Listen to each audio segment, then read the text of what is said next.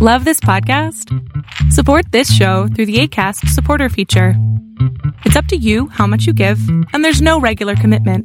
Just click the link in the show description to support now.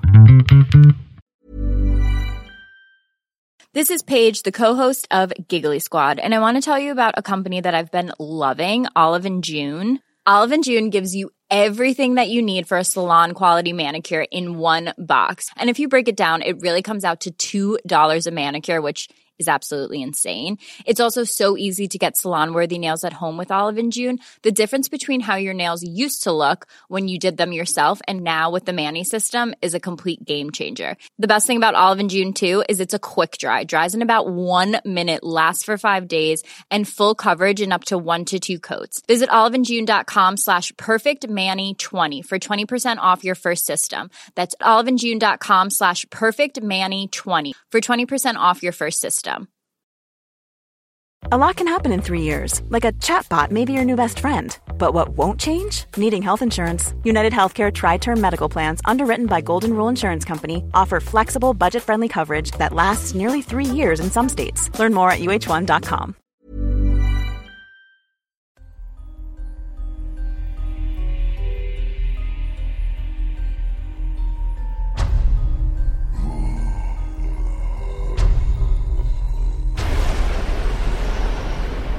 Welcome to Tales to Terrify.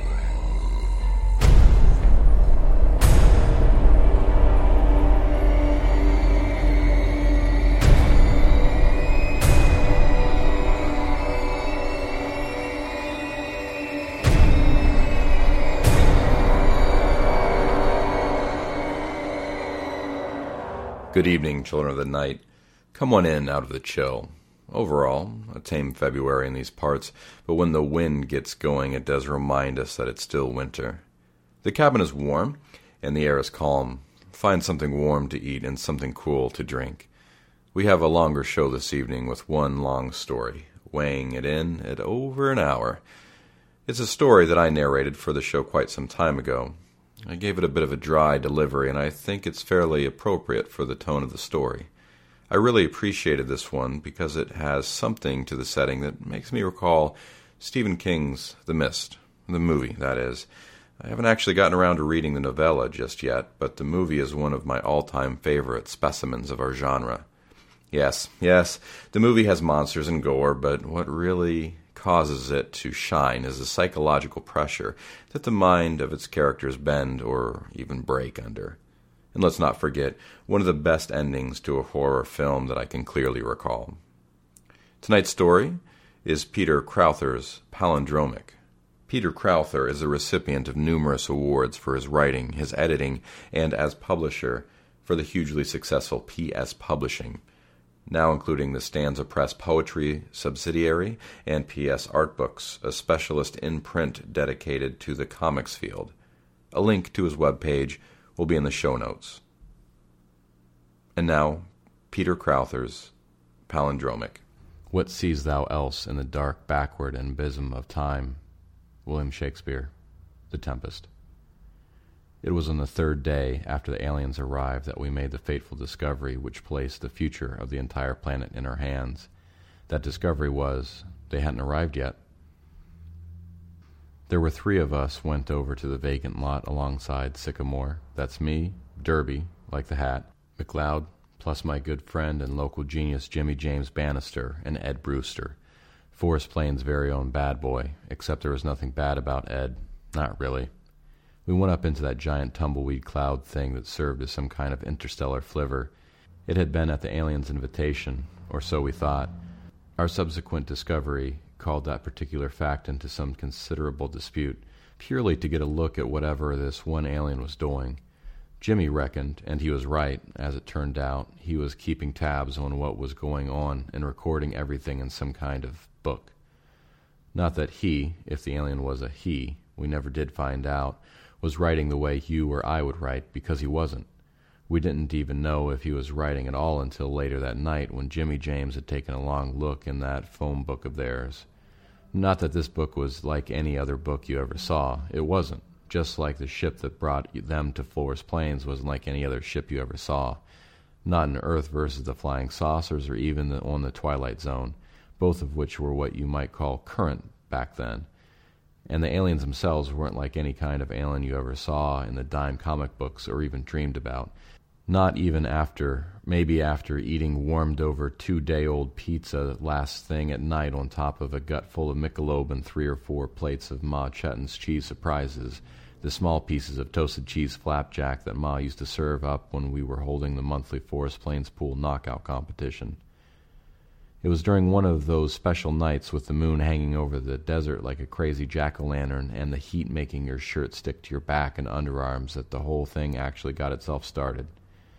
That was the night that creatures from outer space arrived in Forest Plains. Then again, it wasn't. But I'm getting way ahead of myself here. So maybe that's the best place to start the story. That night. It was a Monday, the last one in November, at about 9 o'clock. The year was 1964. Ma Chetton was sweeping the few remaining cheese surprises from her last visit to the kitchen down onto a plate of freshly made cookies, their steam rising up into the smoky atmosphere of her husband Bill's pool emporium over on Sycamore, when the place shook like jello and the strains of the Trashman's Surfin' Bird, which had been playing on Bill's Pride and Joy Wurlitzer, faded into a wave of what sounded like static. Only thing was we'd never heard of a jukebox suffering from static before. Then the lights went out and the machine just ground itself to a stop. Jerry Butcher was about to take a shot, 6-ball off the 2-cushion into the far corner, as I recall, all the other pockets being covered by Ed Brewster's stripes. Funny how you remember details like that. And he stood up, ramrod tall, like someone had just dropped a firecracker or something crawly down the back of his shorts. "What the hell was that?" Jerry asked nobody in particular, switching the half-chewed matchstock from one side of his mouth to the other while he glanced around to put the blame on somebody for almost fouling up his shot. Ed was never what you might call a calm player, and he was an even worse loser. Ed Brewster was crouched over, his shoulders hunched up, watching the dust drifting down from the rafters and settling on the pool table, his girlfriend Estelle's arms clamped around his waist. Ma was standing frozen behind the counter, empty plate in her hand, staring at the lights shining through the windows. "Felt like some kind of earthquake," she ventured. Bill Chetton's head was visible through the hatch into the kitchen, his mouth hanging open and eyes as wide as dinner plates. "Everyone okay?" I leaned my pool cue against the table and walked across to the windows.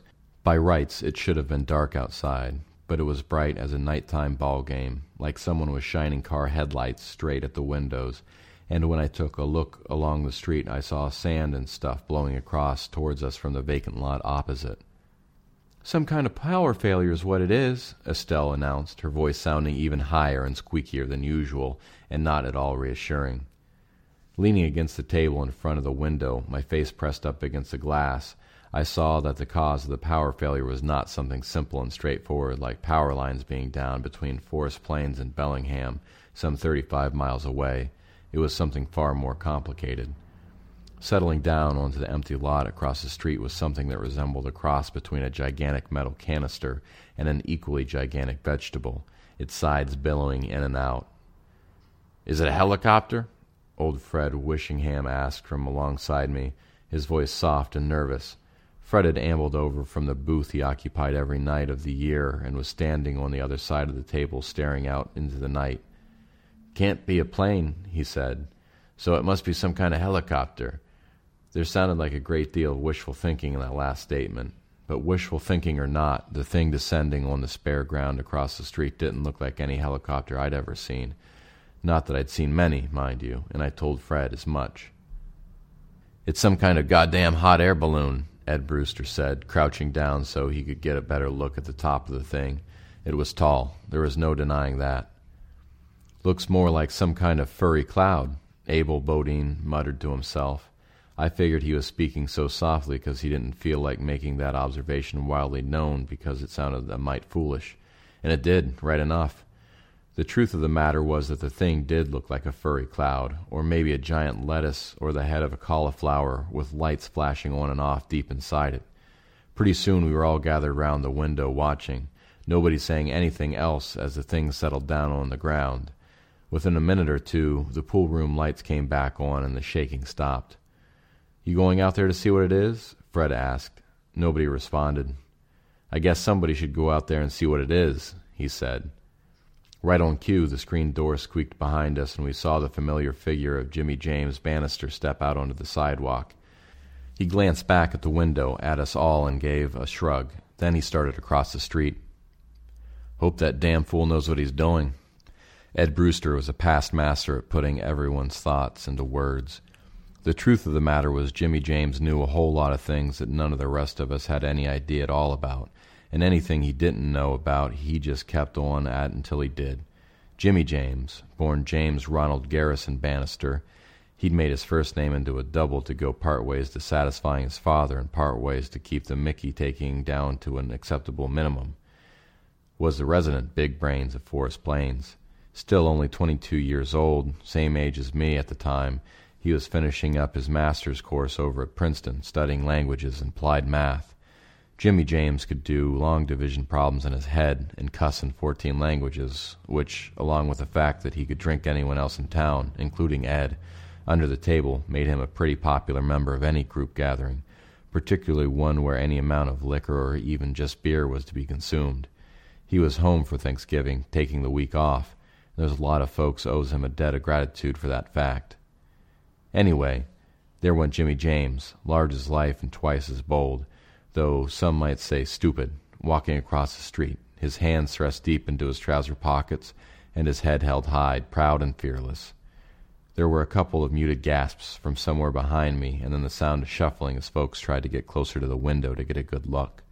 After all, we'd all seen from the War of the Worlds movies what happened to people who got a little too close to these objects, and we'd all pretty much decided that the thing across the street was about as likely to have come from any place on Earth as it was to have flown up to us from Vince and Molly Walden's general store down the street. Nobody actually came right out and said it was from another planet, but we all knew that it was. But why it was here was another matter, though. We weren't in any great rush to find out the answer to that question. None of us except Jimmy James Bannister, that is. "Go call the sheriff," Ma Chetton whispered. I could hear Bill Chetton pressing the receiver and saying, "Hello, hello," like his life depended on it. It didn't come as any surprise when Bill announced to the hushed room that the line seemed like it was dead. Then the jukebox kicked in again with a loud and raucous "op-op-op-op-op-op-op-op-op," the needle somehow having returned to the start of the Trashman's hit record. The street outside seemed like it was holding its breath in much the same way as the folks looking out of the window were holding their breath, both it and us waiting to see what was going to happen. What happened was both awesome and kind of an anticlimax. Just as Jimmy James reached the sidewalk across the street, the sides of the giant vegetable balloon canister from another world dropped down and became a kind of shiny skirt reaching all the way to the ground. No sooner had that happened than a whole group of smaller vegetable things, smaller, but still twice the size of Jimmy James, and at most 6'4", JJ is not a small man, came sliding down the platform onto terra firma and into the heart of Forest Plains. We could hear their caterwauling from where we were, even over the drone of the trashman, telling anyone who would listen that the bird was the word, and as we watched we saw the vegetable shapes come to a halt on the sidewalk right in front of Jimmy James, where they kind of spun around and then gathered around him in a tight circle. Then all but one of them moved back a few feet, and then the last one moved back too. At this point, Jimmy James turned around and waved to us. "Come on out," he yelled. "You think it's safe?" Ed Brewster asked. I shrugged. "Doesn't seem to be they mean any harm," Ma Chetton said softly, the wonder in her voice as plain as the streaks of gray coloring the hair around her ears and temples. "They come all the way from wherever it is they come from. Seems to me if they'd had a mind to do us any harm, they'd have done it by now," said old Fred Wishingham. "That said, mind you," he added, "I'm not about to go charging out there until we see what it is they've come for." "Maybe they haven't come for nothing at all," Estelle suggested. Somebody murmured that such an unlikely scenario could be the case, but they weren't having none of it. That was the way folks were in Forest Plains in those days. The way folks were all over this country, in fact. Nobody, with the possible exception of Ed Brewster, and even he only did it for fun, wanted to make anyone look or feel a damn fool and hurt their feelings if they could get away without doing so. With Estelle, it could be difficult. Estelle had turned making herself look a damn fool into something approaching an art form.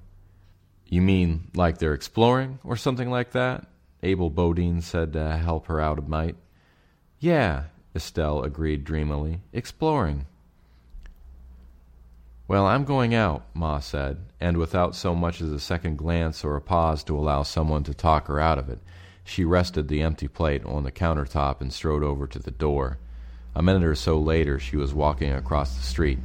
It seemed like the things had sensed she was going to come out because they'd moved across the street like to greet her, swiveling around at the last minute, just as Ma came to a stop, and ringing her just the way they had done with Jimmy James. They seemed harmless enough, but I felt like we should have the law in on the situation. Phone still out, Bill? I shouted. Bill Chetton lifted the receiver and tried again. He nodded and returned it to the cradle. Okay, Ed, I said. Let me and you scoot out the back and run over to the sheriff's office. Ed said, okay, after thinking about that for a second or two, and then the two of us slipped behind the counter and into Bill and Ma's kitchen, then out the back door and into the yard, past the trash cans towards the fence, and then I heard someone calling. What was that? I whispered across to Ed. Ed had stopped dead in his tracks on the other side of the fence. He was staring ahead of him. When I got to the fence, I looked in the direction Ed was looking, and there they were. 3 of them, right in front of us, wailing. I'll never forget that sound, like the wind in the desert, lost and aimless. The door we'd just come out of opened up again behind us, and Fred Wishingham's voice shouted, Hold it right where you are, and then trailed off when Fred saw the things.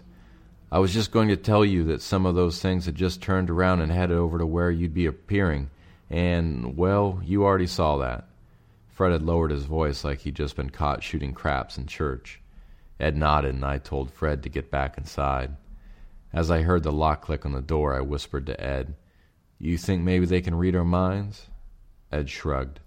The things were about 10, maybe 12 feet high and seemed to be float above the ground on a circular frilled platform. I said floated because they didn't leave any marks as they moved along, not even in the soft dirt of the alleyway that ran behind Bill and Ma's store. The platform was about a foot deep, and above that the thing's body kind of tapered up like a glass stem until it reached another frilly overhang, like a mushroom's head, at the top. Halfway between the 2 platforms a collar of tendrils or thin wings, like the gossamer veils of a jellyfish, stuck out from the stem a foot or so, and then drooped down limply about 3 feet. These seemed to twitch and twirl of their own accord, no matter whether a wind was blowing or not, and it didn't take me too long to figure out these were what passed for arms and hands on the thing's own world. I looked up at the first creature's top section, trying to see if there were any kind of air holes or eyes, but there was nothing, although the texture of the skin covering was kind of opaque or translucent, see-through, for want of a better phrase, and I could see things moving around in there, shifting and reforming. Where the noise they made came out, I couldn't tell, and we never did find out. We watched as the creatures moved closer. Suddenly, the one at the front turned around real fast, and the hand-arm things fluttered outwards, like a sheet settling on a bed, and just for a moment they touched my shoulder. There was something akin to affection there. At the time, I thought I was maybe imagining it, maybe reading the creature's thought waves or something, but I was later to discover that there was, if not an outright affection, then at least a feeling of familiarity on the creature's part. This confrontation lasted only a few seconds, a minute at the most, and then the creatures moved back away from us in the direction of the sheriff's office, the winged things outstretched towards us as they went. "What did you make of that?" Ed Brewster said, his voice a little croaky and hoarse. "I have absolutely no idea at all," I said. I kept watching because one of the creatures intrigued me more than the others. This one carried what seemed to be some kind of foam box, thick with piled-up layers of what looked like cotton candy. All the time we'd been meeting with the leader. We supposed the thing that had touched me was the leader. This other creature was removing small pieces of foam, which it seemed to absorb into its tendrils. It was still doing it as the 3 of them moved down the alleyway. Just as they reached the back of the sheriff's office, the leader put down its wings, turned around, and leaving the other 2 behind, moved up onto the sidewalk and out of sight. I turned at the sound of hurried footsteps behind me and saw Jimmy James running along the alleyway, his face beaming a wide smile. Ma Chetton was following him, her head still turned in the direction of the street to see if any of the creatures were following her. "What about that?" JJ said. Then, "What about that?" I nodded, and when I turned to look at Ed, he was nodding too. There didn't seem much else to do. "Did they say anything?" Jimmy James asked. "Did they say where they've come from?" "Nope," I said. "Not a word, just that mournful wailing. Gives me the creeps. Sounds like a coyote." "Or baby teething," Ma said breathlessly. "Same here," said JJ. "I tried them with everything I know, English, French, German, Spanish, Russian, quite a few more, and I tried out a couple of hybrids, too." "Like standing in the United Nations," Ma Chetton muttered testily, her breath rasping. "Or hanging atop the Tower of Babel come doomsday." "What the hell are hybrids?" Ed Brewster asked. "Mixtures of 2 or 3 languages," JJ explained. "In the old days, that was the way most folks communicated. I mean, before any one single language or dialect had gained enough of a footing to be commonplace. And I tried them with all kinds of signs and stuff, but they didn't seem to know what I was doing. I thought maybe they would have known all about our language by listening to our radio waves out there in outer space, but it was no go. I can't figure out how they communicate with each other at all," he said. "Unless it's that wailing noise, or maybe through that thing that one of them's carrying around." "You mean the box thing? The thing that looks like a pile of cotton candy?" JJ nodded. "He's messing with that thing all the time, changing it even as I'm trying to talk to them." "Yeah," I agreed, "but did you notice he's taking things out instead of adding to what's already in there?" "I noticed that," JJ said. "I was wondering if that stuff is absorbed into him and enables him to communicate to the others, like a translator." I shrugged. It was all too much for me. Ed glanced around to make sure none of those creatures had sneaked up on him and said, "We figure they can read our minds." "Really?" said JJ. "How's that?" "Well," Ed said matter-of-factly, "they knew we were coming out here into the alleyway." JJ frowned and glanced at me before returning his full attention to Ed. Ed gave a characteristic shrug. "Why else would they come on down here from the street if they didn't know we were coming out?" While JJ mulled that over, I said, "What do you figure they want, JJ?"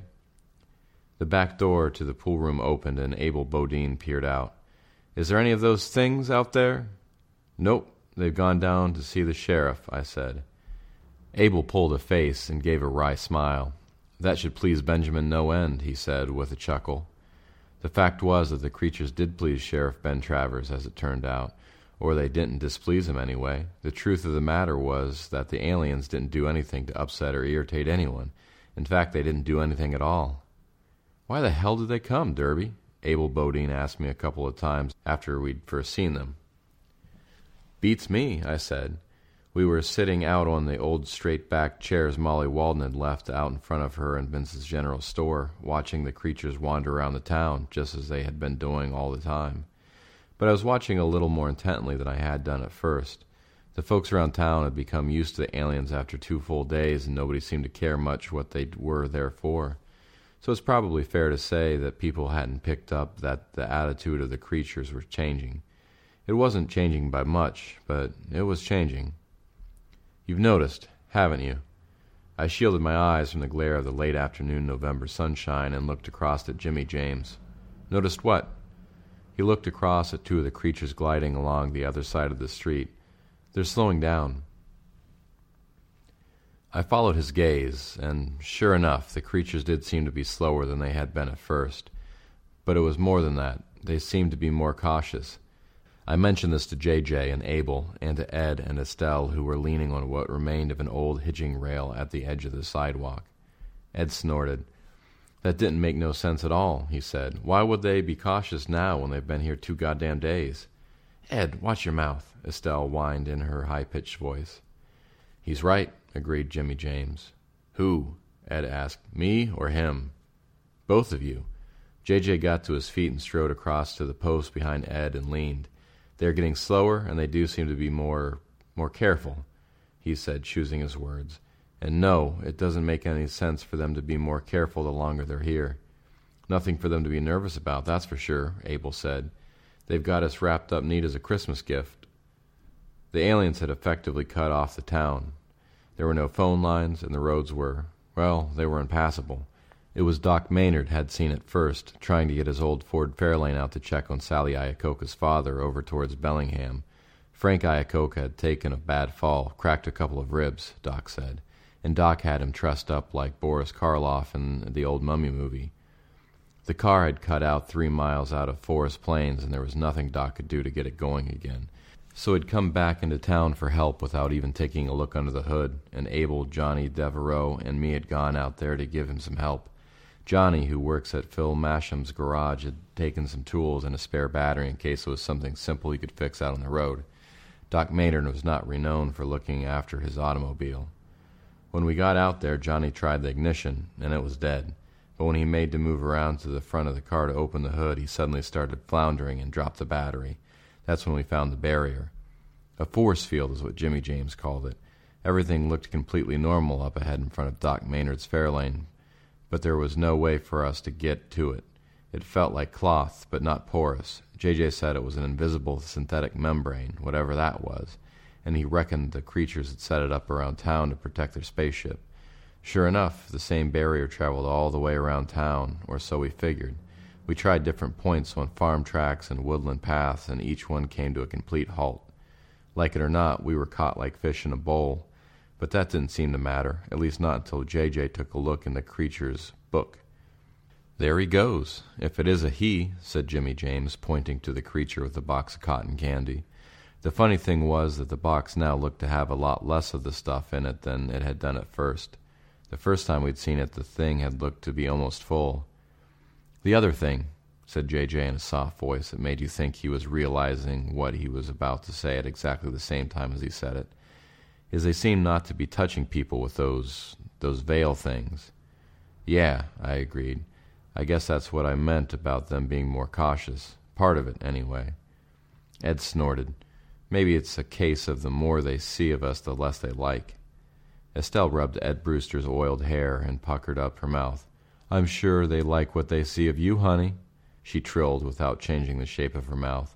"Anyone would." It sounded as though Estelle was talking to a newborn babe sitting in a stroller. Ed must have thought so too, because he told her to can it while he readjusted his quiff.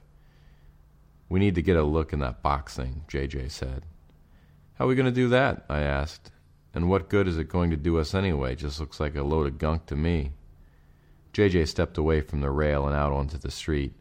"That's just it," he shouted over his shoulder as he strode across to the creature with the box. "None of us has seen what's in there, not up close." We watched the confrontation. Jimmy James stopped right in front of the creature, and it turned around. Almost immediately the little veil arms wafted out as though blown by a breeze and settled on JJ's shoulders, the wailing sound rising a pitch or two in the process. Then it started to back away, its arms still blowing free. JJ shouted over to me to come on along. Ed Brewster stood up and moved alongside me. "I'm coming too," he said. "Now you Hi, I'm Daniel, founder of Pretty Litter. Cats and cat owners deserve better than any old-fashioned litter. That's why I teamed up with scientists and veterinarians to create Pretty Litter. Its innovative crystal formula has superior odor control and weighs up to 80% less than clay litter. Pretty Litter even monitors health by changing colors to help detect early signs of potential illness. It's the world's smartest kitty litter. Go to prettylitter.com and use code ACAST for 20% off your first order and a free cat toy. Terms and conditions apply. See site for details.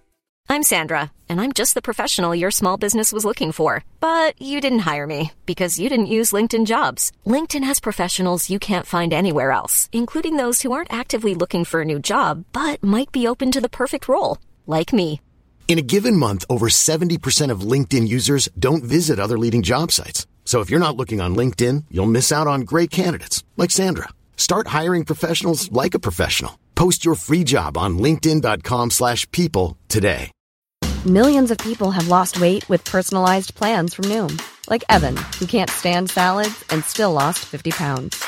Salads generally for most people are the easy button, right? For me, that wasn't an option. I never really was a salad guy. That's just not who I am. But Noom worked for me. Get your personalized plan today at Noom.com. Real Noom user compensated to provide their story. In 4 weeks, the typical Noom user can expect to lose 1 to 2 pounds per week. Individual results may vary. "Be careful what you're doing, Ed, honey," Estelle warbled.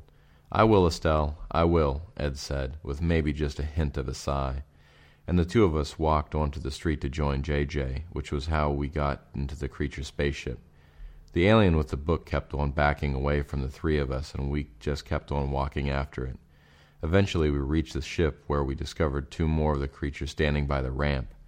The creatures then backed up onto the ship. We kept on following. A few minutes later, the three of us were standing amidst a whole array of what looked to be lumps of foam, all of various size, piled up on or stuck against other lumps. Some of the lumps were circular, cylindrical, JJ said, and others looked like tears of modeling clay thumbed into place by a gigantic hand without design or reason.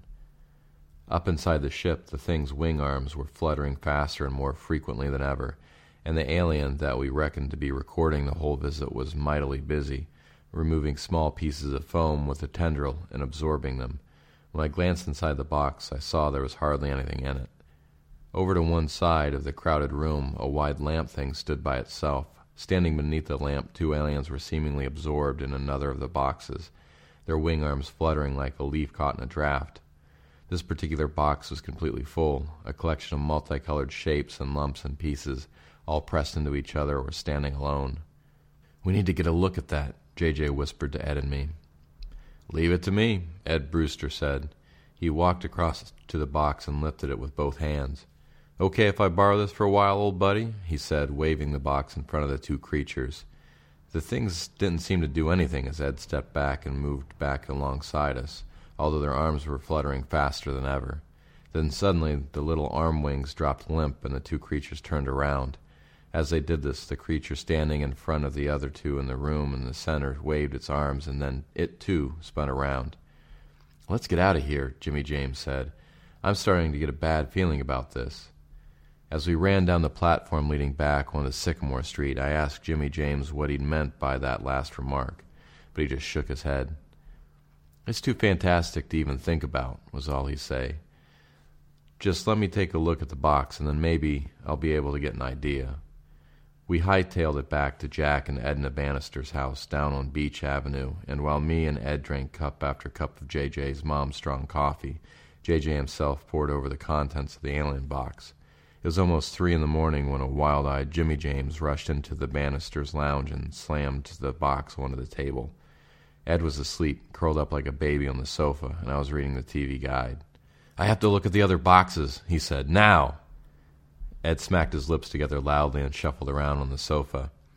I looked up from a feature on Gilligan's Island and was immediately surprised to see how much Jimmy James resembled that hapless shipwreck survivor. "What's up?" JJ shook his head and ran his hands through his hair. I noticed straight away that they were shaking. A lot, maybe. Maybe nothing. I don't know." "You want to—" "I've been through all of the usual coding techniques," JJ said, ticking off on his outstretched fingers. "I've applied the Patagonian principle of repeated shapes, color motif, spacing. I've run the spectromic law of shading relationships and the old Inca constructional communication dynamics." I held up a hand and waved for him to stop. "Whoa, boy, what the hell are you talking about?" JJ crouched down in front of me and looked up into my eyes. "It makes sense," he said. "I've made it work, made the pattern fit." "You understand it?" I glanced across at the box of jumbled shapes. "That?" JJ nodded emphatically. "Yes," he said. Then, "No, oh God, I don't know. That's why I need to check, and I need to do it tonight. Tomorrow may be too late."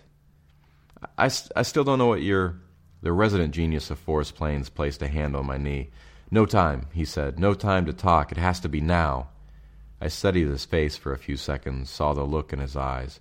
There was an urgent need there, sure, but there was something else, too. It was fear. Jimmy James Bannister looked as scared as any man could be. "Okay, let's go do it." He stood up and looked at Ed. "What about him?" "He'll be fine. We're expecting any trouble in there?" "I don't think so." "Okay, let's go." And we went. The ship was silent and dark. JJ borrowed his old man's flashlight, and the two of us crept up that platform and into the depths of the creature's rocket ship.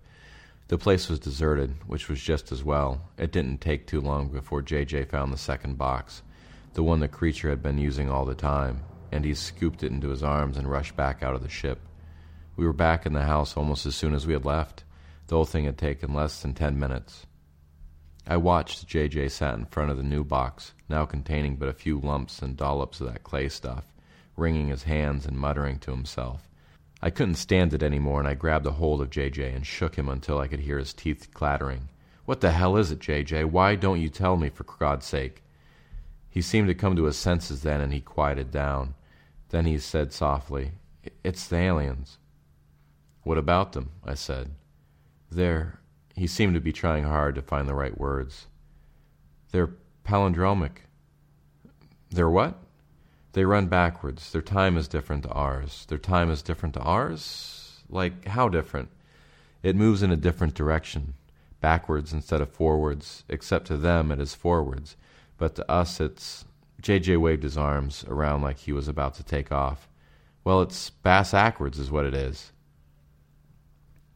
"What the hell is all the goddamn noise about?" Ed said, turning over on the sofa. He reached for his pack of Luckies and shook one into the corner of his mouth, lit it with a match. I didn't know what to say and looked across at Jimmy James.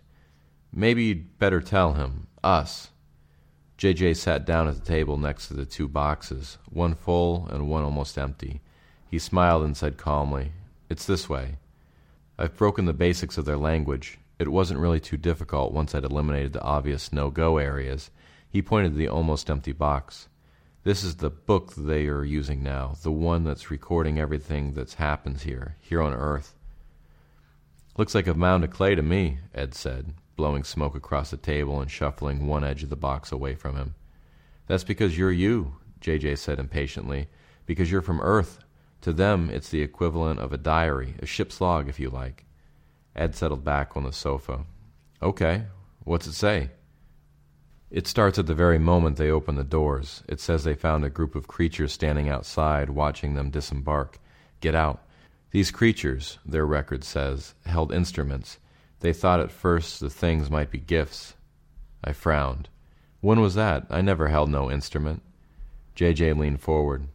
"That's just it. You didn't. It didn't happen. At least it didn't happen yet." He lifted the box onto his knee and pointed at the shapes inside. "See, it's all arranged in a linear fashion, with each piece linking to others, building across the box in waves and doubling back to the other side. It's like layers of pasta furled over on itself. But see the way that it's arranged? You can pull pieces out of place and the gap stays. It's an intricate constructional form of basic communication.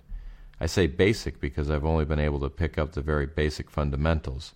There's much, much more to it, but I don't have the time to work it out. Not now, anyway." Ed tapped a cigarette ash onto the carpet and rubbed it in with his free hand. "Why don't you have the time? What's the panic?" "The panic is that the record goes on to say how surprised they all were to find creatures. Not as half as surprised as we were to see them," I said. JJ carried on without comment. "It goes on to say how they came out and stood in front of us, and nobody, none of us, moved or did anything. We just stood there. Then we all moved away, and we went to some structures. They walked around and looked at the outside of these structures, and then they went back into their ship. They were concerned that they had somehow created the situation by their ship's power." "Huh?"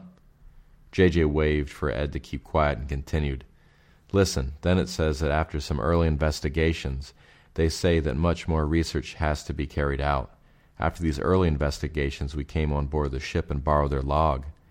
"Yeah, well, we've got the log," I said, "for what good it's doing us." "But none of that other stuff happened," JJ said. "This stuff in here," he pointed at the individual pieces of clay, lifted one end of the carefully interwoven sheet of linked pieces and tiny constructions. "This only amounts to less than one single day. The creatures have been here almost 3 days now. There's no mention of all the other things that have happened, and bear this in mind, this stuff in here is what's left as far as we're concerned." I figured someone had to ask, so it might as well be me. "How do you mean, what's left?" "I mean, we've been watching that creature remove stuff from this box all the time he's been here, right?" I nodded and saw Ed Brewster do the same. "And," JJ continued, emphasizing the word, "what we have here now, and which represents what's left in the box after he's been removing the clay stuff for almost 3 days, is a record of when they first arrived. The creature has been removing the stuff from the top. I've watched him, so have you, Derby. You too, Ed, and leaving the stuff at the bottom completely intact. And that stuff records them arriving." Ed and I sat silently, watching Jimmy James. I didn't have the first idea of what to say, and I was sure Ed didn't either. JJ must have sensed it because he started speaking again without giving us much of a chance to comment. Derby, the creatures, have you noticed how they seem always to be turned away from you when you go up to speak to them? We'd already figured that the clear part of the mushroom tops more or less worked as the things' faces, and it was true, now that Jimmy James mentioned it, that the things always had that part of themselves turned away whenever you went up to them. That's because at the moment you start trying to communicate with them, they've actually just finished trying to do the same with you. That sounds like horseshit, Ed said. Not even Perry Mason could convict somebody on that evidence. And have you noticed how they keep facing you when they move away? That's because in their time frame, they're approaching you. Some of it was beginning to make some kind of sense to me, and JJ noticed that. And we've all commented on how their attitude to us is changing, he said. You said they started to be getting slower, more cautious. That I did, I remembered. Well, they're getting more cautious because where they are now is they've just arrived. Where they were when we first saw them was in their third or fourth day around us. They were used to us then. They're not now. Okay, I hear what you say, JJ, I said. Maybe the creature's time does move in reverse. If that's what you're saying. I don't understand it, but then I don't understand a lot of things. The thing that puzzles me is why you're getting so hot under the collar about this. Everything's going to go okay. We saw them arrive, which you say is when they left, and nothing happened in the meantime. All we have to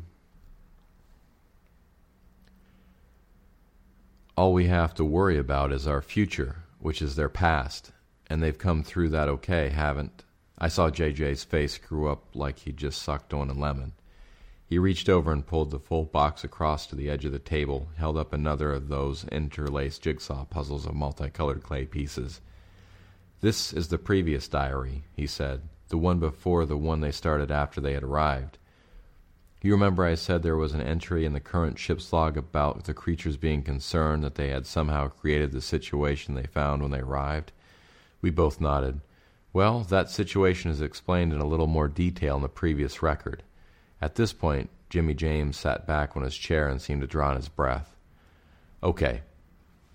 The logs say that they were following the course taken by an earlier ship, one that had disappeared a long time ago, when they experienced some kind of terrible space storm, the like of which had never previously been recorded. For a time, it was touch and go that they would survive, though survive they did. But when the storm subsided, they were nowhere that they recognized. After a few of their time periods, which, based on the limited information in the new book, I would put at quarter days, give or take an hour, there was a sudden blinding flash of light and a huge explosion. When they checked their instruments, they discovered that the ship was about to impact upon a planet which had apparently appeared out of nothingness. Ed looked confused. So this explosion went off before they hit the planet? JJ nodded. I don't get it, Ed said. I said to let Jimmy James finish. There hadn't been any planet there at all until then, JJ said. Then there it was. And that planet was Earth. They narrowly averted the collision, JJ went on, and settled onto the planet's surface. After checking atmospheric conditions, they prepared to go outside. The log finished with them wondering what they'll find there. While JJ had been talking, I'd been holding my breath without even realizing it. I let it out with a huge sigh. Are you sure? The owner of the best mine in town shook his head sadly. But you think you're right. I think I'm right, yes. And they found us, right? Right, Ed, JJ said. They found us. He waited. I thought over everything I'd heard and knew there was something there that should bother me, but I couldn't for the life of me figure out what it was. Then it hit me. The blinding flash, I said. If before that blinding flash there was nothing, and after it there was Earth, then if the creature's time does move backwards and their version of their arrival is, or will be, our version of their departure, that means the aliens will destroy the planet when they leave. JJ was nodding. That's the way I figure it too, he said. I looked across at Ed, and he looked across at me. What are we going to do? I asked JJ. JJ shrugged. We have to stop them leaving, in terms of our own time progression. But In their terms, that would be to stop them arriving, and they're already here. Yes, that's true, in just the same way if we do something to stop them, and I see only one course of action there, then again in our time they never actually arrive. Though, of course, they've arrived already, as far as we're concerned. What we do is prevent their departure in our terms. Ed Brewster shook his head and pushed himself off the sofa onto the floor. Jesus Christ, I'm getting a goddamn headache here, he said. Their arrival is our departure, their departure is our arrival, but if they don't do this, how could they do that? And as for Palindoodad, he stood up and rubbed his hands through his hair. This all sounds like something off Howdy Doody. What does it all mean? How can we play about with time like that? How can anybody play about with time like that?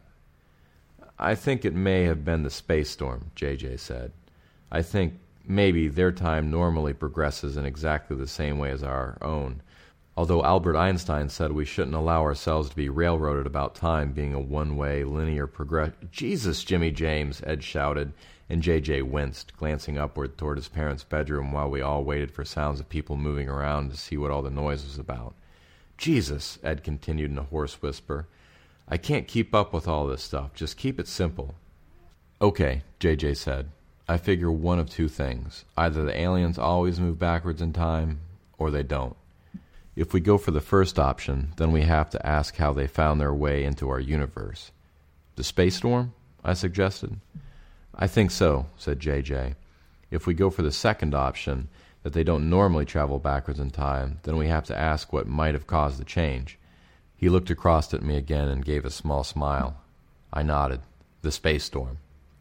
Key wrecked. So either way, the storm did the deed.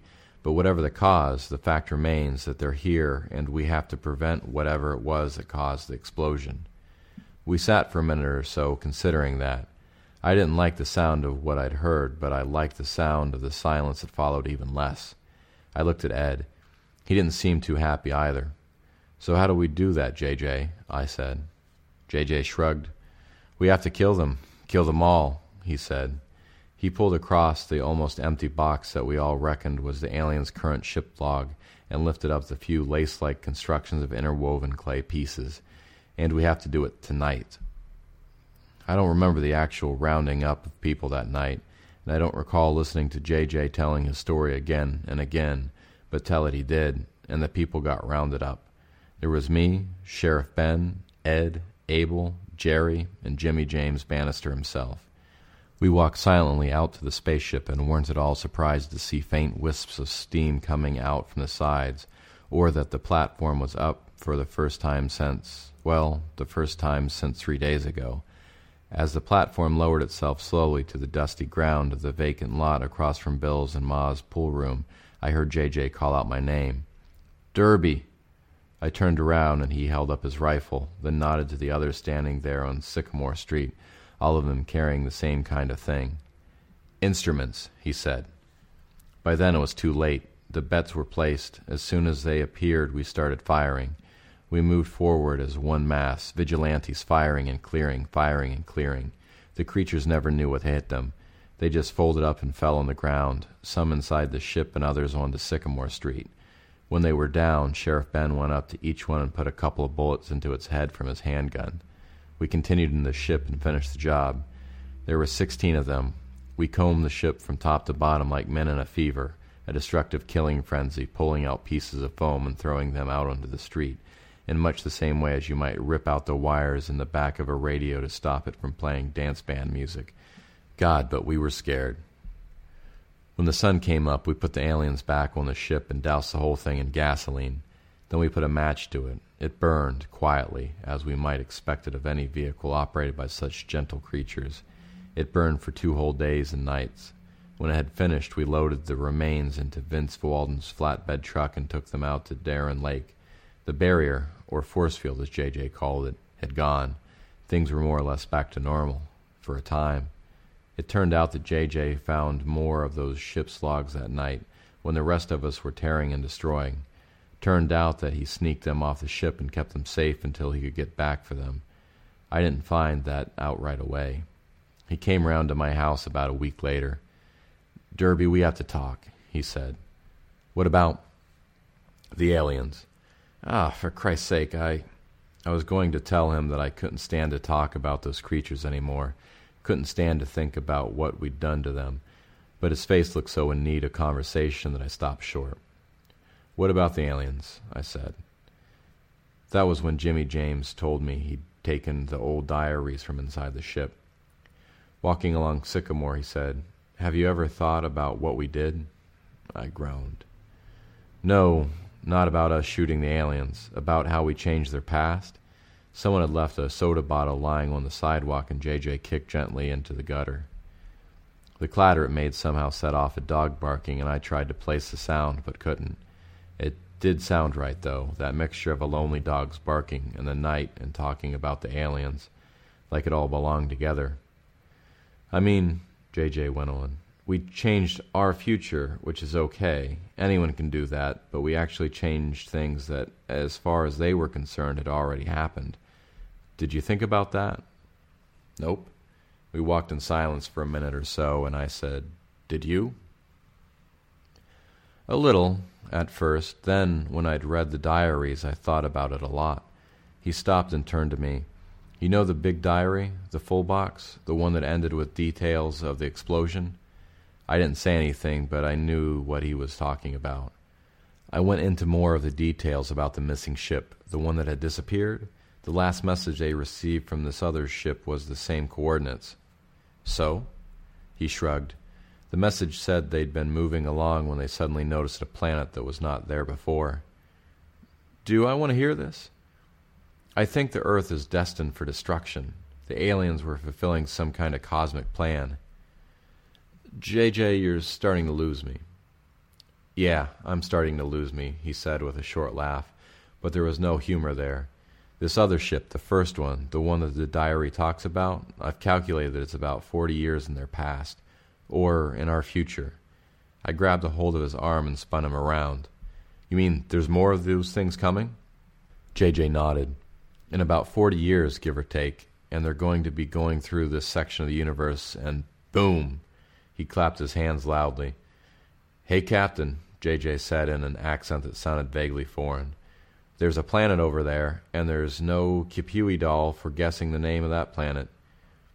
So if they're moving backwards, too, then that means they'll destroy us." The dog barked again somewhere over to our right. "Yep, but if the aliens we just killed were going to do the job, how could the others have done it, too?" "Another planet?" JJ shook his head. The coordinates seemed quite specific. As far as I could make out, that's another problem right there. "What's that?" "The diaries are gone. They liquefied, turned into mulch." "All of it?" "Every bit. But it was Earth they were talking about. I'd bet my life on it. Hell, I'd even bet yours." That was when I fully realized just how much of a friend Jimmy James Bannister truly was. He placed a greater value on my life than on his own. "Which means, of course," JJ said, "that we were destined to stop the aliens the way we did." "We were meant to do it?" "Looks that way to me." He glanced at me and must have seen me relax a little. "That make you feel better?" "A little. Me too." What is it? What is it that's causing the destruction?" "Hey, if I knew that, way I figure it, they're maybe warping across space somehow, kind of like matter transference. The magazines have been talking about that kind of thing for years. They call them black funnels or something. But maybe they're also warping across time progressions too, without even realizing they're doing it. Then as soon as they appear into our dimension or plane, one that operates on a different time progression, it's like a chemical reaction and..." I clapped my hands. "I know," I said. "Boom." "Right. So what do we do?" "Right now, nothing. Right now, the balance has been restored, but the paradox will be repeated around 2003, 2004. He smiled at me, give or take. We went on walking and talking, but that's about all I can remember of that night. The next day, or maybe the one after that, we told Ed Brewster, and we made ourselves a pact. We couldn't bring ourselves to tell anyone about what had happened. Who would believe us? Where was the proof? A few boxes of slime? Forget it. And if we showed them the blackened stuff at the bottom of Darien Lake, well, it was just a heap of blackened stuff at the bottom of a lake. But there was another reason we didn't want to tell anyone outside of Forest Plains about what we'd done, just like nobody else in town wanted to tell anyone. We were ashamed. So we made a pact. We'd keep our eyes peeled, keep watching the skies, as the newspaper man said in the Thing movie. And when something happens, we'll know what to do. What really gets to me, still, after all this time, is not just that there's a bunch of aliens somewhere out there, maybe headed on a disaster course with Earth, but that back on their own planet, or dimension, there's another bunch of creatures listening to their messages, a bunch we killed on the streets of Forest Plains almost 40 years ago. That was Peter Crowther's Palindromic, as read by me. You've heard enough from me for 1 week, so I'll just put a link to my personal page in the show notes and call it a day. That will be our show for the week. Thanks for sticking around for the longer story. Take care of each other as you leave the cabin, and we'll see you here again next week for another episode of Tales to Terrify.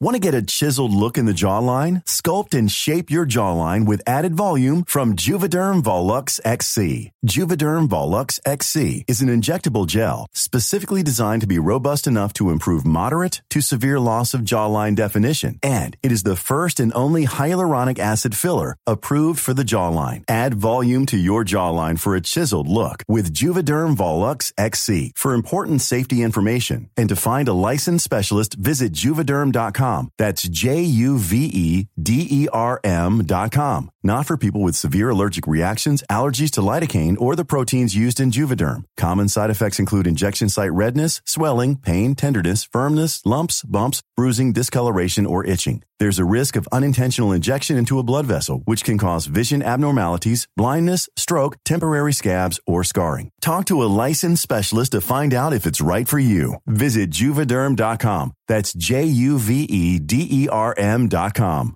When you drive a vehicle so reliable it's backed by a 10-year, 100,000-mile limited warranty, you stop thinking about what you can't do and start doing what you never thought possible. Visit your local Kia dealer today to see what you're capable of in a vehicle that inspires confidence around every corner.